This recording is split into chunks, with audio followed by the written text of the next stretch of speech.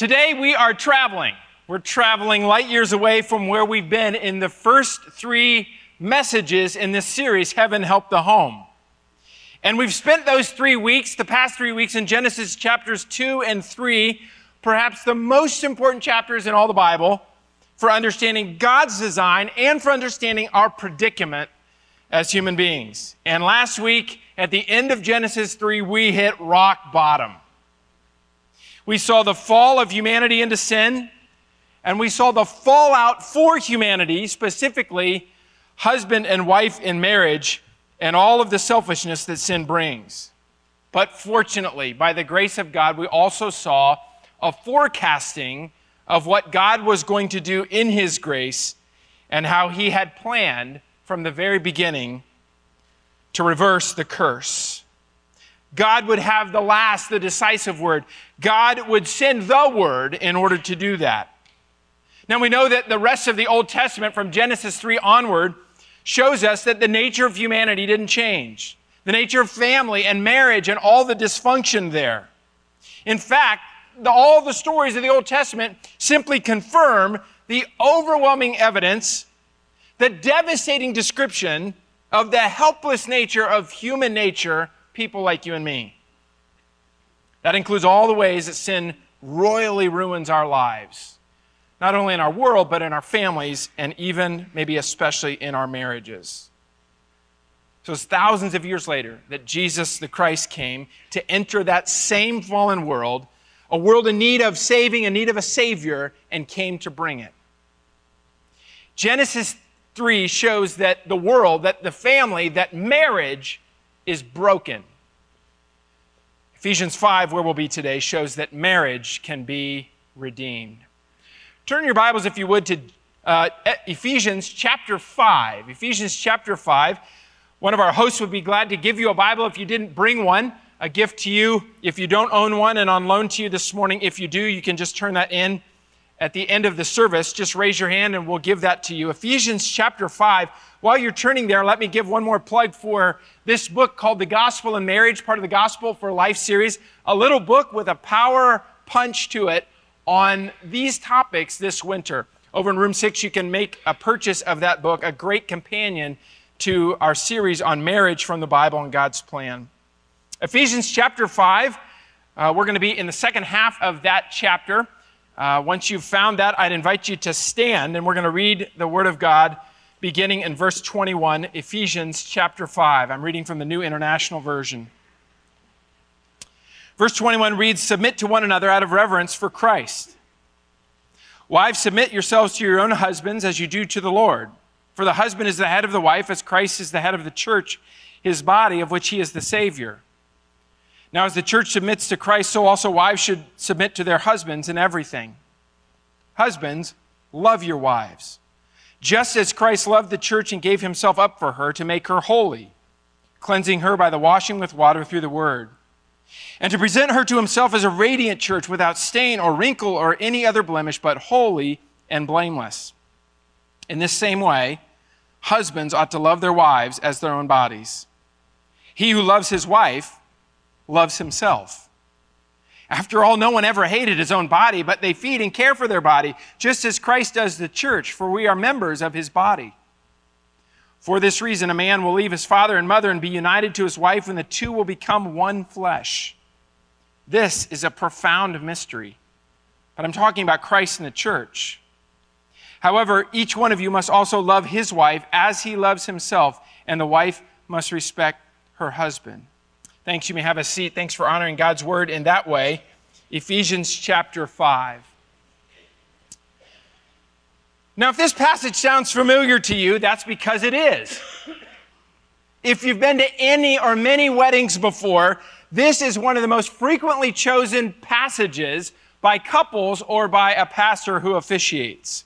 These words ring familiar to us, whatever they may cause in us. But familiarity can be problematic. Familiarity can be deceptive because it makes us think that we understand what we hear and what we read, even if we really don't. It's a little like the restaurant or the shopping center or the landmark that you drive by again and again, but with very little focused attention. And then one day, someone says, do you know what's inside there? And you're stopped in your tracks. You're at a loss for words because you don't know what it represents. You've never really thought about it. You've never really investigated. You've just driven by repeatedly, oblivious to really what's inside, what it means, why it's significant. That's a lot like Ephesians 5 for most of us. It's familiar territory, but it's really territory that we've never really explored or even understood. We're going to be investigating this passage both this week and next week. This week from a 30,000-foot view. We're going to look at the magnificent purpose and the nature of marriage as God has designed it, and specifically its connection to Jesus Christ and His church. Next week, we go back down to ground level and examine this passage, asking ourselves what the particulars of this mean, especially for a husband and for a wife. In other words, today is Ephesians 5 from a wide-angle view, what we might call a divine painting, a divine masterpiece for our reflection. On the back of your worship program, you have a set of notes and outline, and the first thing that we see there is that God redeems relationships, especially marriage. And that's good news coming out of Genesis 3. In the second half of Ephesians, chapter 4 to 6, Paul puts flesh on the theological skeleton that he's put together in Ephesians 1 to 3. In those latter chapters, he begins to describe and detail what life looks like for saved individuals and saved couples and saved marriages and saved communities. And in the middle of chapter 5, Paul gets really specific about what that looks like in the context of relationships.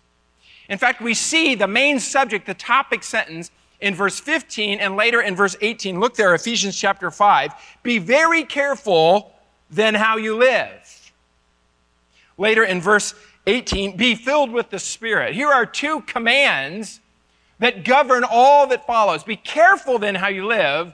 Be filled with the Spirit. And almost everything that Paul writes after that is connected to that, to highlight what that kind of living, what those kind of relationships look like.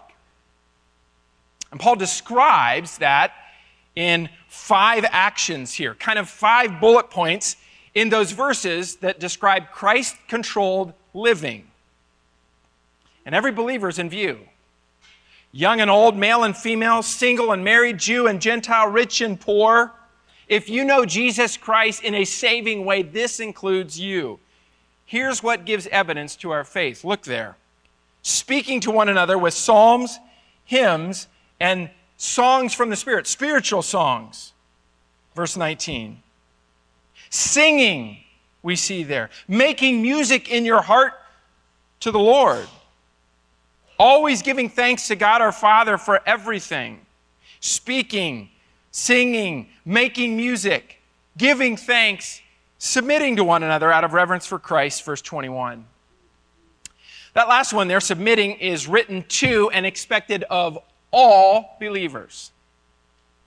We're expected to voluntarily submit ourselves, display submission in the context where God has set up some kind of leadership, someone or something to carry responsibility. And our willingness to do that actually is the evidence that the Spirit of God lives in our lives. We highlight Jesus Christ by our willingness to follow the design of God. That's important this week and next.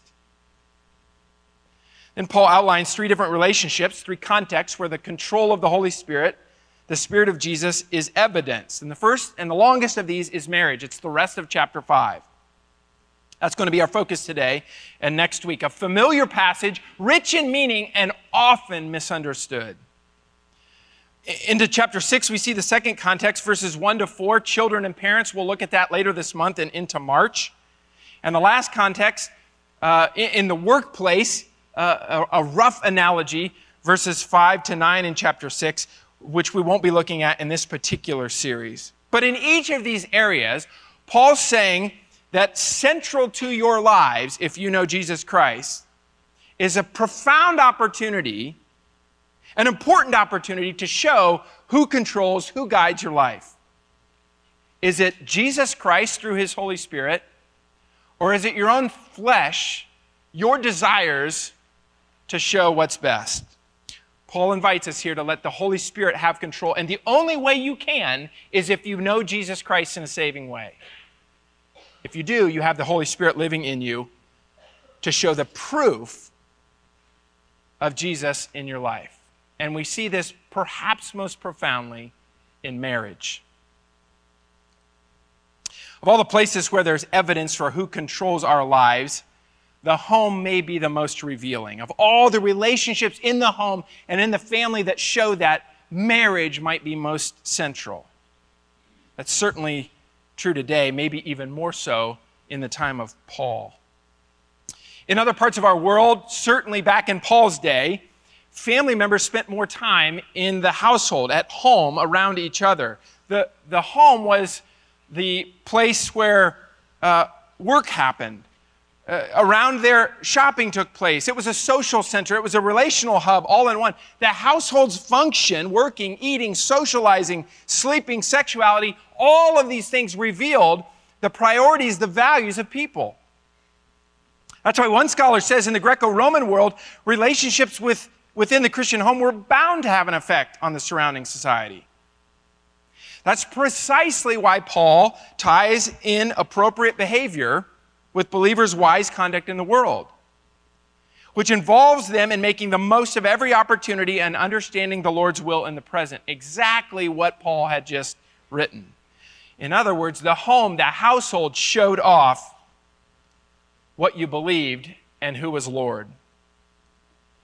Our lives in the home are billboards for God's transformation. Let me say that again.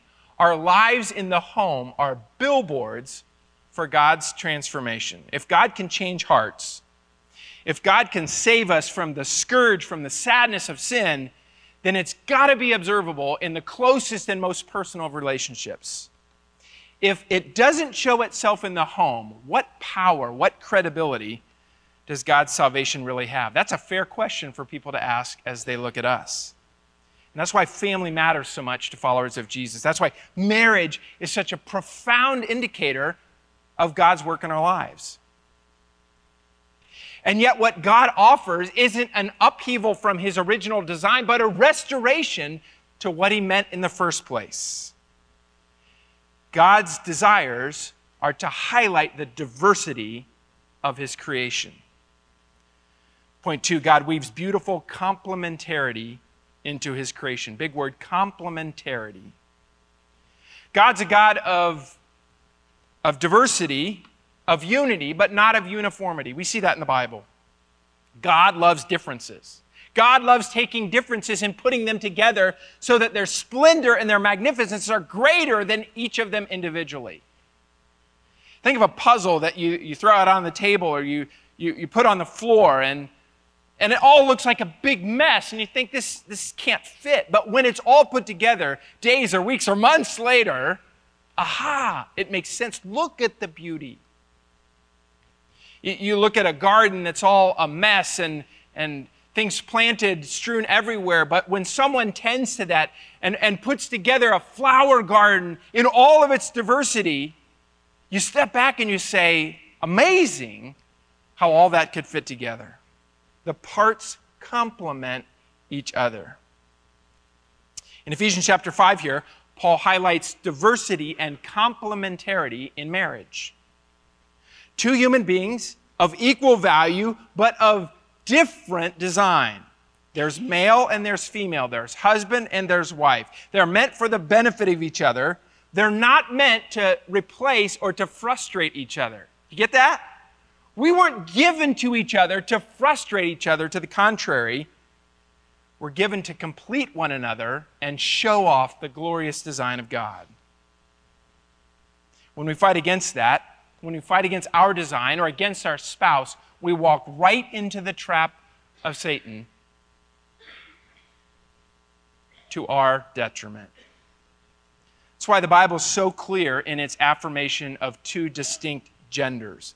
Male and female are important in life and in marriage.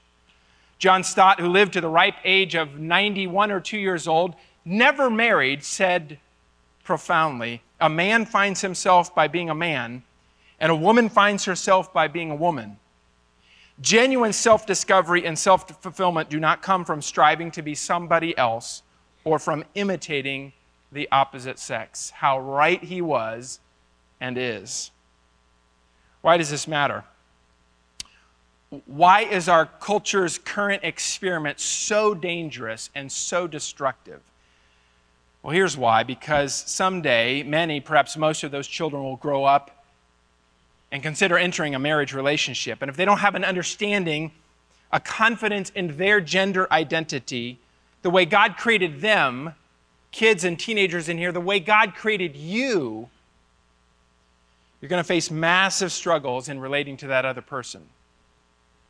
If Johnny doesn't embrace his male identity, how's he going to understand what it means to be a husband? If Susie doesn't understand her female identity, how's she going to understand what it means to be a wife? And given that marriage involves sexual intimacy, if you don't understand the distinctions between the genders, how are you ever going to appreciate God's design of someone who is equal in value, but made to complement, to complete you? Complementarity matters greatly because gender matters greatly. And gender matters greatly in part because marriage matters greatly.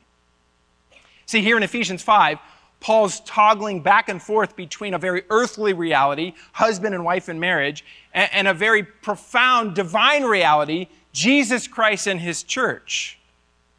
And when we speak of the church, we're speaking not just of the gathered community right here, but through the ages and around the world, every person and only those who have been saved by Jesus Christ, forgiven of their sins, and brought into his family.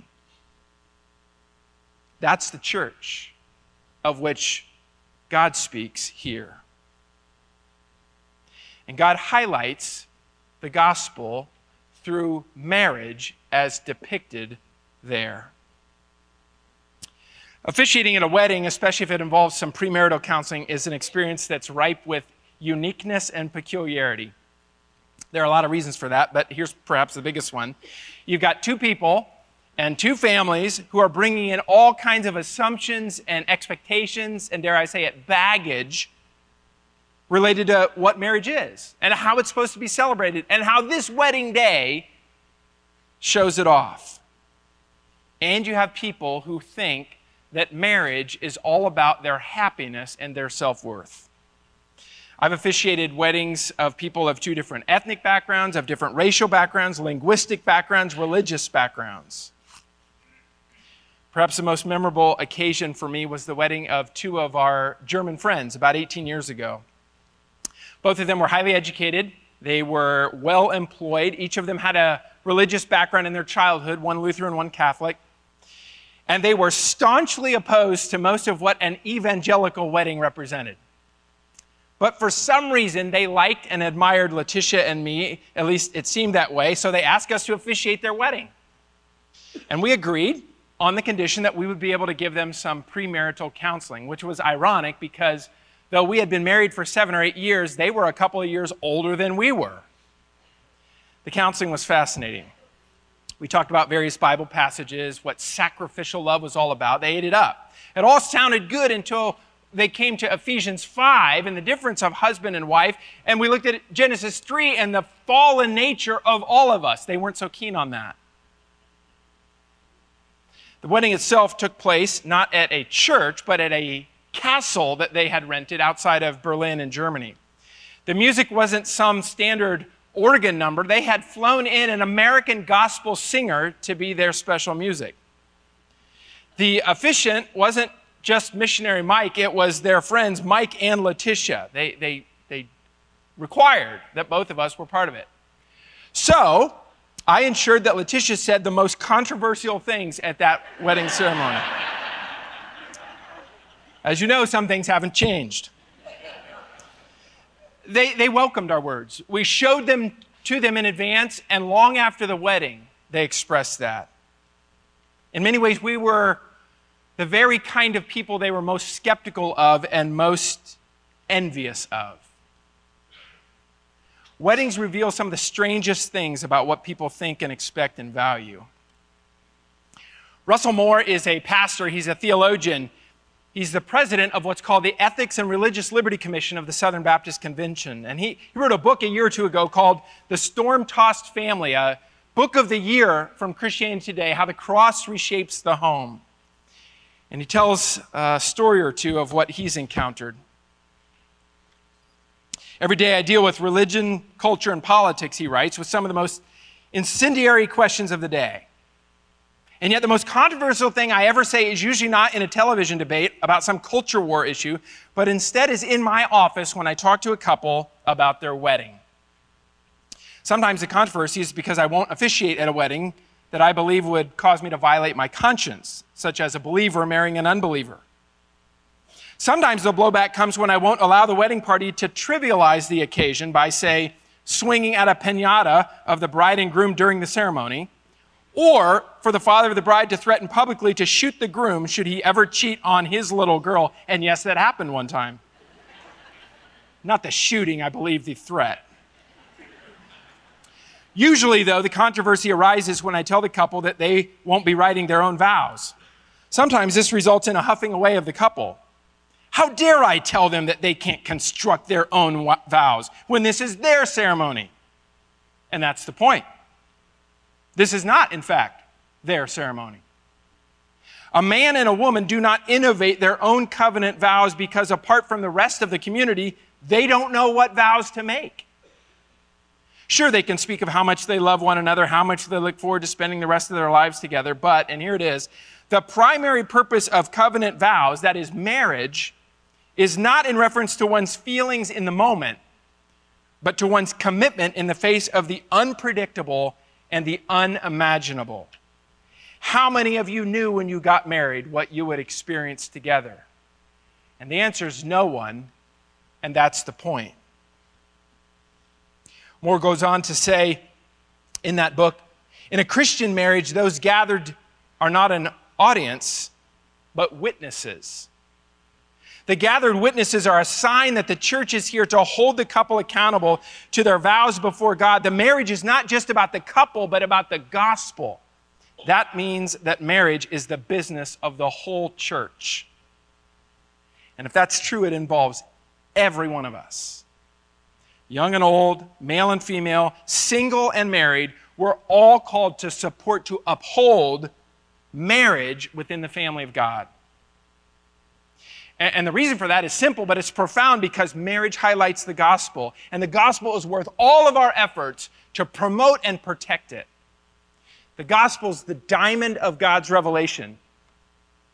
And the gospel is pictured as Christ as the bridegroom and the church as the bride. We see that here in this passage, verse 25 and following, Christ as the bridegroom. Paul stacks up here 5 verbs to show what Jesus does in commitment to his bride. He loved her. He gave himself up for her. He sanctifies her, having cleansed her that he might present her to himself. Each one of those is worthy of unpacking. We don't have the time this morning. But the central feature is that Jesus loves and therefore he sacrifices for the good of the other. And that's the nature of love. Love is a disposition to act for the good of the other, even at cost to oneself. Write that down. Love is a disposition to act for the good of the other, even at cost to oneself.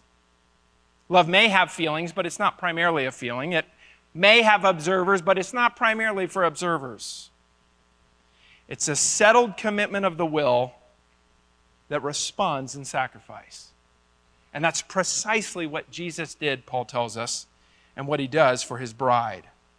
In fact, he went to the supreme lengths to make that happen. His love spurred him to sacrificial action. It's interesting that Paul likely had in mind something deep in the Old Testament when he wrote this. We won't read it here, but in Ezekiel chapter 16, verses 9 to 14, there's this description of God's work for his people Israel to make them ready for himself. He describes them in some graphic terms and describes what he does for them in this way. Paul likely has that in mind as he writes here. I remember my thoughts on the day that I saw Letitia walk down the aisle to be my bride, and her beauty was perfect. She was adorned to perfection. Her dress was stunning. To me, she was the queen. She was worthy of all my efforts to promote her fame. It was a take your breath away moment, and many of you husbands know that well. Your wife, my wife in that instance, was beautiful as my eyes had ever taken in, and yet I couldn't take any credit. That was her, and that was those who prepared her for the day. With us as the church, it's Jesus Christ who works to make us beautiful. The New Testament says that on several occasions. One of those is in Titus chapter 2, verse 14, and into chapter 3. We read there, Jesus Christ, who gave himself for us to redeem us from all wickedness and to purify for himself, familiar language, a people that are his very own, eager to do what is good. But when the kindness and love of God our Savior appeared, chapter 3, verse 4, he saved us, not because of righteous things we had done, but because of his mercy. He saved us through the washing of rebirth and renewal by the Holy Spirit, whom he poured out on us generously through Jesus Christ our Savior. That, friends, is what Jesus does for those who belong to his bride. And that's the second point there, the church as the bride. Paul then describes here the outcome for the bride of Christ. She will be a radiant church, without stain or wrinkle or any other blemish, but holy and blameless. The result of Christ's love, his sacrificial investment, is this church that is stunning to him and to the world. A bride full of splendor. A bride ready to enjoy a lifetime and eternity with him. And we look forward to the consummation, the culmination one day. Kind of reminds us of what it says at the end of the book, the Bible that is, in Revelation chapter 19, verses 6 to 8. This shows us where we're headed as the bride of Christ. Verse 6, then I heard what sounded like a great multitude, like the roar of rushing waters, like the loud peals of thunder shouting, Hallelujah! For our Lord God Almighty reigns. Let us rejoice and be glad and give him glory, for the wedding of the Lamb has come and his bride has made herself ready. Fine linen, bright and clean, was given to her to wear. Fine linen stands for the righteous acts of God's holy people, his saints. This is the future of our relationship as the church with Jesus Christ as the bridegroom. Incidentally, next week we're going to celebrate this. In our communion service, as Pastor Jonathan said, part of that is a time for us to reflect and anticipate on what Jesus is doing for us to prepare us for the future. Jesus forecasted that for his disciples then and now, and we await that to come. If you're a believer, we urge you to be a part of that remembrance and celebration next Sunday night. How does this beauty take place, though, for us as the church? Not just here, but around the world and through the ages. Well, it takes place because of what Jesus does for us. Paul tells us what that will be. He tells us even now how that is. Jesus will give himself for her in order that she may develop her full potential under God and so become more completely herself.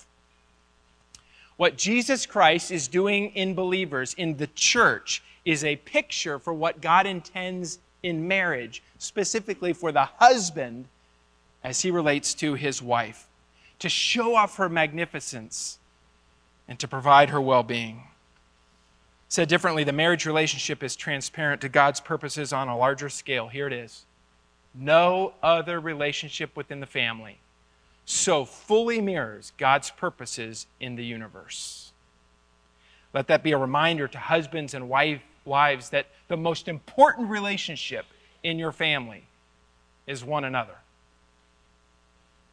One of our pastors this week brought up the movie The Sixth Sense. Some of you have seen that, but a lot of different movies could apply here, some of which you have undoubtedly seen. The plot moves along, and you're confused. You don't understand what's going on and where this is leading. Certain characters enter and leave, and you don't get the connection that they have. Near the end of the movie, you're throwing your hands up in the air saying, I don't get this. It doesn't make sense, until that last culminating scene when things begin to come together and references made 30 minutes or an hour ago all of a sudden come into light, and you have this eureka aha moment. Oh, that's what's happening. Now I get it. Ephesians 5 is God's way of providing for us a eureka moment where we see, oh, that's the point of marriage. Why does your marriage matter, you might ask? Why does marriage exist? Contemporary pastor John Piper helps us here. The meaning of marriage is the display of the covenant-keeping love between Christ and his people. It's about more than just the two of you. What does this do? Well, this lifts marriage out of the sordid sitcom images and gives it the magnificent meaning God meant to have it. What you see on TV is not the point of marriage.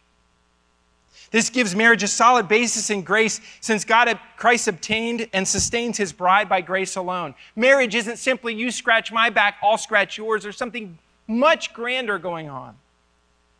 This shows that the husband's headship and the wife's submission are crucial and crucified. This underscores how God, the grand designer, made it for us, for our fulfillment, for our thriving, and for his glory. We'll see that next week. It means that marriage is much more than us. God intends marriage to transcend personal satisfaction. This is shocking to most people who get married or are married. Often in premarital counseling, you'll ask the question, what do you anticipate? What do you expect in marriage? The husband and wife or the fiancé will say to me and to the other, well, I'm looking forward to having children, or a financially viable home, or a wonderful sex life. The answers go on and on. Finally, someone will be honest and say, I'm looking forward to him or her making me happier. They both want to be happy, and they think that that special someone will significantly increase the chances of happiness for them. Marriage somehow is going to provide for them something that celibacy or remaining single won't. But God says that's not the point. There's something much greater than the potential for personal satisfaction. And that stops future brides and grooms in their tracks, and that's a good thing, because marriage may enhance your life. Marriage certainly will complicate your life. Don't say amen. Marriage is likely to increase the suffering in your life. But marriage offers a greater why. Marriage is an invitation for those who enter to picture in visible form what God is doing in the universe. And that is compelling indeed.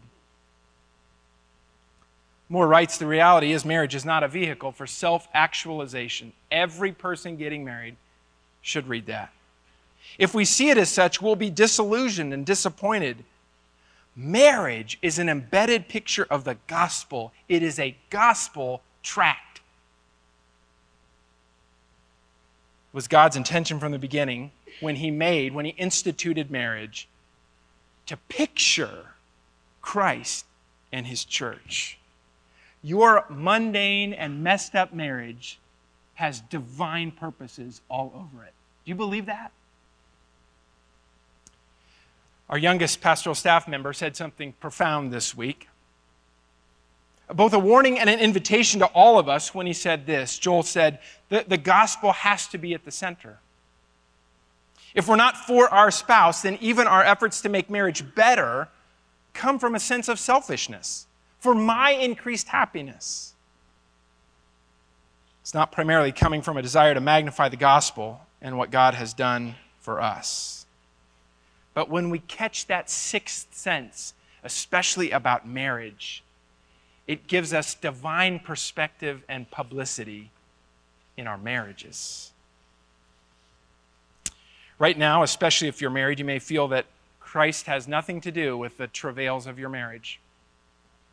Constant conflict, battle to raise young children, perpetual exhaustion, agony over adult children, frustration in your sex life, financial worries, women from Venus, men from Mars, It can all seem so pathetic, so pointless, so devoid of purpose. In fact, marriage can even be painful. But the news this morning from Ephesians 5 is that your reality is actually much bigger, much grander than what you see. What if God was seeking to do something in your marriage, through your marriage, that you weren't even aware of? What if God is weaving together a bigger story that has the potential to tell the world what He's doing in history? And what if the audience for you is your own children, your own extended family, your coworkers, your neighbors, so that they might see, oh, that's what God is doing.